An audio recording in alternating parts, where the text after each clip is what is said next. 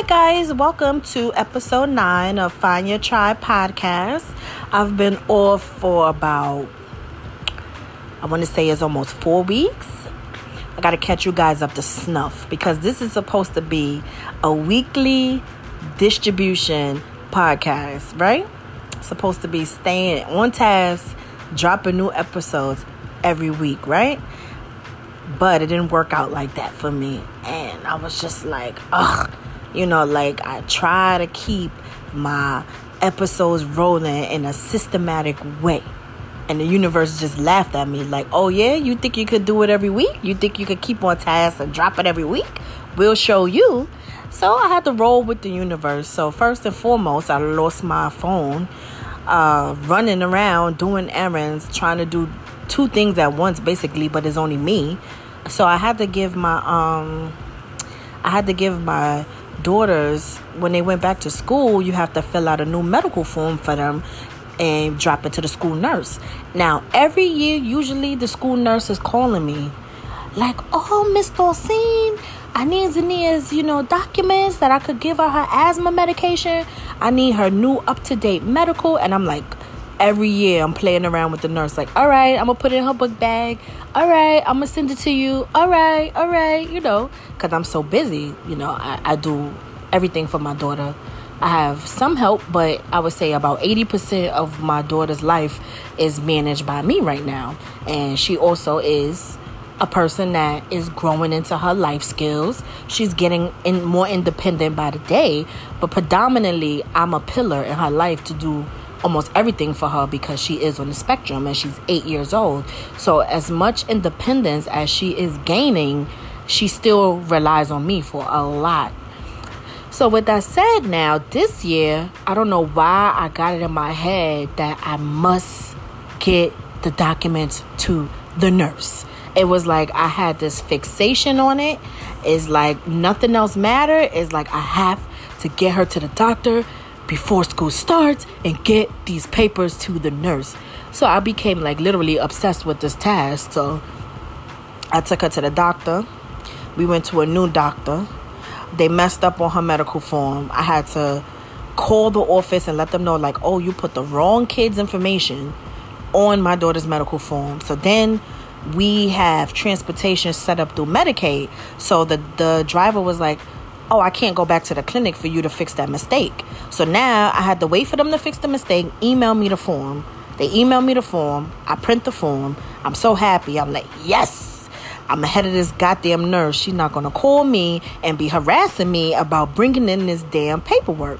So I got the paperwork. School starts. I'm at work. I get the genius idea that I'm going to go drop this paperwork off to my daughter's school, which is about 15 minutes from my job. So I go, grab the documents, jump in the Uber. To my daughter's school I go.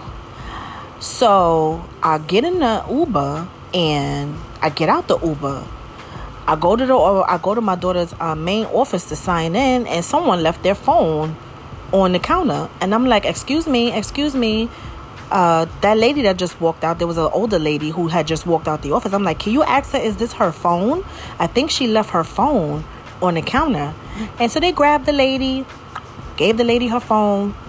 All is well. I sign in. I go down the stairs to the school nurse, and then I hand in the papers, and then I chop it up with the school nurse, and she's like, oh, mommy, thank you so much for getting the papers to me. Usually, I have to call you to tell you. And in the back of my head, I'm like, yeah, I wanted to be ahead of the game this year. I wanted to give you these papers before you call my goddamn phone numerous times, harassing me about these papers, and months go by.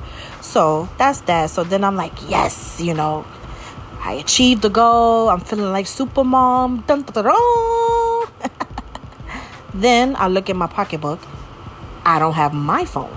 I'm like, wait a minute. I'm like, I know when I called the Uber to come to my daughter's school that I had my cell phone. Why I can't find my cell phone? So then I'm searching through my bag. The nurse is like, oh my God, let me check my office. We looking around the school nurse's office. They're like, oh no, we don't see nothing here. So I'm like, can you call upstairs to the main office and see if my phone is up there? They call upstairs. The main office is like, oh no, mommy, we're sorry, we don't see your phone. I'm like, shit.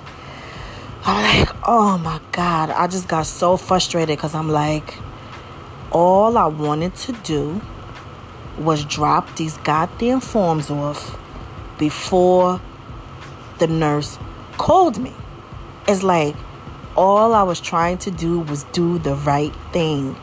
And now I cannot find my goddamn phone. And let me explain why this very normal situation felt like such a dramatic, heart-wrenching thing.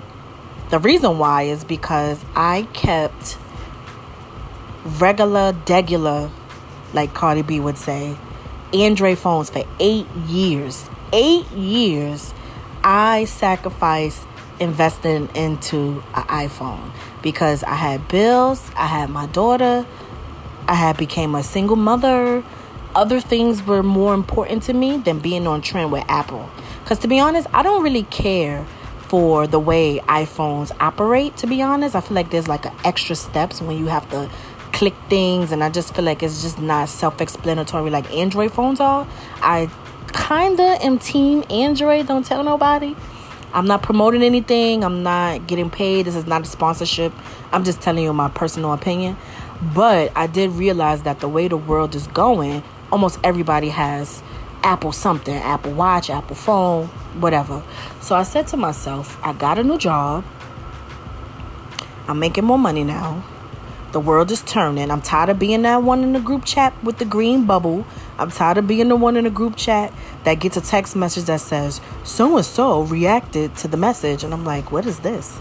Not knowing that if you had an iPhone, you would know that you can react to each individual line in the message. So I was just tired of being out the loop. I was tired of meeting gentlemen and dating gentlemen. And they're like, oh, I want to FaceTime you. And I'm like, shit, I have WhatsApp. I got tired of being that person. And it's just like, my old job also, we switched office buildings. And we moved into a spot at Penn Plaza by 34th Street that didn't have the space that we were renting. Well, not me, but the space that my company was renting didn't have a phone at each person's desk.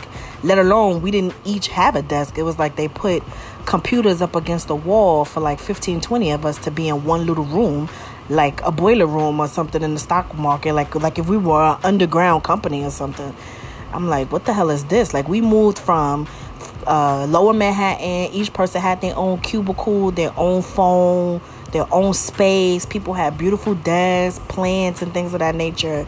To now, we all sharing one room with no elbow space. Like, it was crazy. So our program was a nonprofit program. Why am I saying was? They still in business. But anyway, I worked for the Family Resource Center.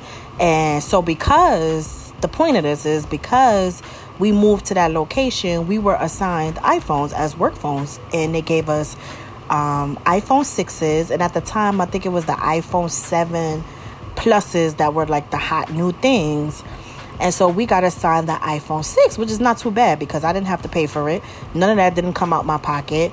And it was a work phone. So then it's like, wow. So I'm walking around with like 2 phones now. Like, this is my life. Work phone, personal cell phone. So that was the reason why I never really felt the pressure to jump into the iPhone world either, because I had one for free for a long time. And then they even upgraded us. My last year work, they even upgraded us to the iPhone 6 Plus. So it was like, there was really like, actually, no, I'm lying. They gave us the 6, then they gave us the 6 Plus, then they gave us the 7, and then that's when the 8 came out. So it was like I was always one model behind what everybody else was spending $8, $9, $1,000 to have. And I used to just be looking at people like, you're financing phones? Like, you're paying a monthly payment on a phone when we already have rent, gas, light, car payments, car insurance. You're financing a phone? Like, it didn't make sense to me at that time. I just didn't get the logic. So fast forward to now, I get my new job. And my new job now is with a city education system. I'm not going to really, it doesn't make sense to name the name. Everybody pretty much already knows where I work at. So we have landline phones and we have desks and we have offices. So I guess that's the reason why they haven't given us a phone. So I was left to just having one phone, and I'm like, yo, this feels so strange to me. I only have one phone. I went like 2 years having two phones. It just became really weird. I'm like, I'm not used to just having this one phone anymore. And like I said, I was the person with the green bubble with the group messages, and then I'm looking at like all my friends, just everybody had an iPhone, and I'm just like, you know what, when I get enough money, when I get all my priorities together, I'm going to treat myself, and I'm going to get the latest, newest iPhone, and I don't care how much the phone costs, I'm going to get it. That's going to be my treat to myself. And it was weird because people knew me when I was in high school. When I was in high school, I might be, telling my age, dating myself, but when I was in high school, I used to always have the newest gadgets. I used to always have, like, when the iPods came out, I had all the generation iPods. And those things were expensive back then. I don't even know how did I manage to buy those expensive things back then. So for me not to have an iPhone, people were shocked. Like, you used to always have the newest technology. Like, I used to have the Google G1. I used to have the Nextel chirp phones. Like, any new technology that had came out, I used to always have it. And then now, as I got older, I really changed because I really start to prioritize where my money would go. So for me to have an Android, and it wasn't even like the latest greatest Android. It wasn't even like it was like a Note or like a Samsung Galaxy. It was like I would just take whatever Android they had available. Like, I would never spend more than $200 on my cell phone back then, because I just felt like I had a goal. I had things that I wanted to do. I wanted to get a better job that has a pension, that has TDAs. I had so many better things to do. I was going on vacation. I was investing in my fitness. I don't know. I just felt like a phone at that moment wasn't the highest thing on the priority. So this June, 1 month after I got my new job, I'm like, you know what? I am going to get an iPhone. So I go to AT&T store, and also with my union, we get a discount from AT&T, Verizon, and I believe now T-Mobile is offering us a discount too. Again, these are not plugs. I'm not sponsoring anybody. I'm not, promoting any business over the next. I'm just telling you what I chose. I chose AT&T because they gave us a discount on our activation, discount on our phone cases, and discount on our phone bill. So I went into AT&T, and I'm like, I want to get the iPhone XR, because I'm like, yeah, I want the newest model. And then the guy was like, well,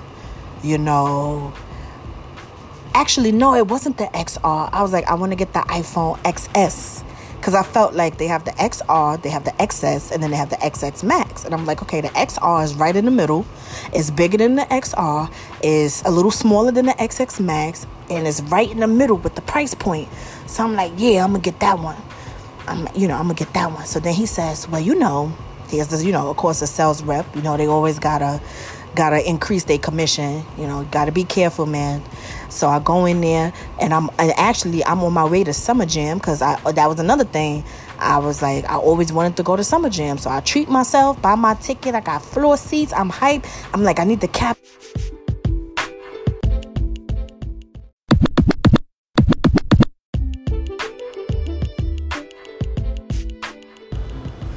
Yeah, so my phone rings as I'm recording episode 9. Every time, this is the reason why I can't wait until my audience grows, until my vision grows, because I am going to invest yet again in some more equipment, and probably invest in being in an audio studio or some engineering studio, because right now I do record my podcast on my phone. And hence, this is the reason for this episode, because when I lost the phone, I lost my podcast, so to speak. Yeah, so when I get a phone call, it interrupts my recording of my podcast, and then I'm like, oh God, like why do people always call me when I'm doing my podcast? Like I need to start like texting my friends and family, like, listen, don't call me, I'm recording, busy, do not disturb. Anywho, back to the salesman. So he's like, yeah, no. He's like, I'm like, I want to get the XS, and I'm all smiling like, yeah, this is the iPhone 10. This is the latest model. I'm right in the middle, you can't go wrong. 3 choices, you pick the middle, right? And then he makes the comment. He's like, well, people didn't like the XR because it didn't have a big enough screen. And then people didn't like the XX because it's not too much different than the XX Max. So, we're not getting good reviews on the XS. I'm like, shit. Why would he tell my neurotic ass this? Because all it took was for him to say my phone wasn't the top choice. And I'm like, fuck it. All right. Just give me the XX Max, man. Just give it to me. Charge me the extra $150. So I end up spending damn near $1,200 on a phone. Something that I didn't do for a long time. When I tell you, I used to think that was just the craziest thing to do, was to spend rent money on a cell phone. I used to laugh at people for doing stuff like that. So here I am now. I spent that type of change on my phone.